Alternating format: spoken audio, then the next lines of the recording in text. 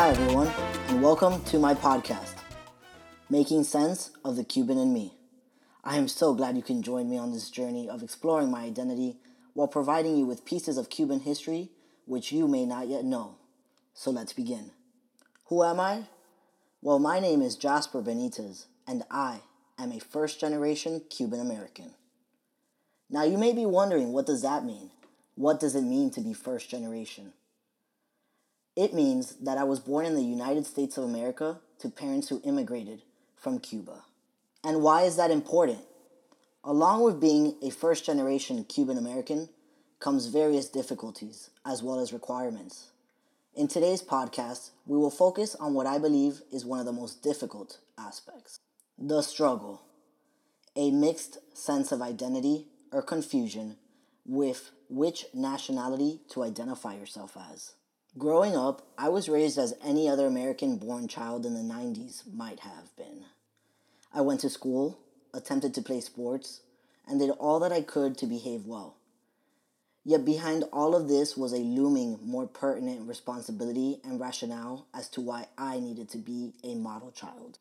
I was a child born to immigrant parents, who, although having come to the USA at a young age and naturalized as U.S. citizens, were still considered Cuban by birth.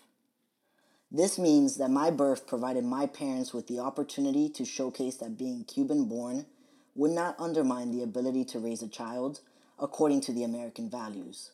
Simply put, my birth on American soil made me an American, not a Cuban. Or so they thought. The responsibility to raise a child as simply American is noticeable by certain choices made by my parents during my younger years. For example, my first language was Spanish, and it was the only language I spoke until I entered the first grade, after which I was placed in English as a second language, also known as ESOL. At this point, my parents made the decision to strongly encourage me to only speak English, even while at home. This had a lasting effect on me because it was not until I was an adult that I realized that there was no reason for me to forsake my native language, the language of my ancestry, solely to be classified as an American. And as happens with any language you stop speaking for a long period of time, my Spanish-speaking ability suffered dramatically. Suddenly I was approaching adulthood with a Spanish native level of fluency in comprehension, reading, and writing, yet a difficulty with the most important part of communication, speaking. It was in my teenage years that I realized that I could indeed speak both languages, and it would not lessen my validity as an American, but actually would improve many facets of my life, such as employability. Here's a fun fact. In a report published by New American Economy in March of 2017, it was indicated that between the years of 2010 and 2015, the amount of online job listings targeting bilingual individuals rose by 15.7%. Yet, I had a lot of catching up to do. And luckily, I can now proudly say that I caught up, and it has helped me tremendously with many parts of my life, including my academics and career. Another conflicting piece of growing up as a first-generation Cuban American deals with never feeling as if you are enough of either culture. You feel as if you are neither American nor Cuban. Similarly, if you decide to choose one to be proud of, then you are not only occulting a monumental sector of what makes you who you are, but also negating the validity and or pride associated with being of the other. This is where I found myself struggling the most consciously.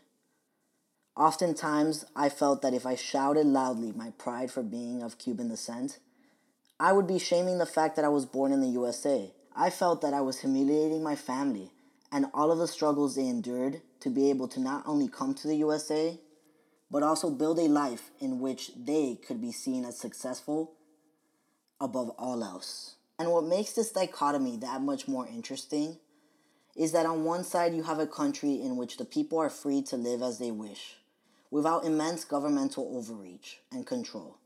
And on the other side, just 90 miles away from the city in which I live, you have a country which is in ruins and struggling to provide the basic necessities of life for its people.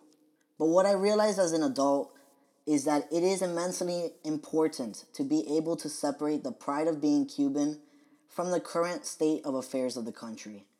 It is important to be proud of being Cuban for all of the uniqueness it provides to my person, all the while acknowledging the need for a better tomorrow in Cuba.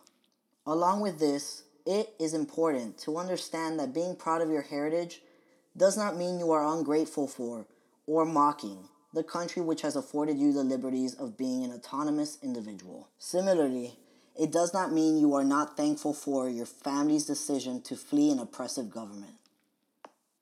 This is all I wish to say to you for now, and I invite you to ponder on my words today. I know I have promised you moments of Cuban history, and this introductory podcast has gone without any. But rest assured, the following podcast will make true of that promise. I appreciate you choosing to spend time with me while I embark on this journey of making sense of the Cuban in me.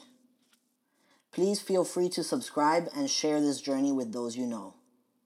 This is your host, Jasper Benitez. Until next time on Making Sense of the Cuban in Me.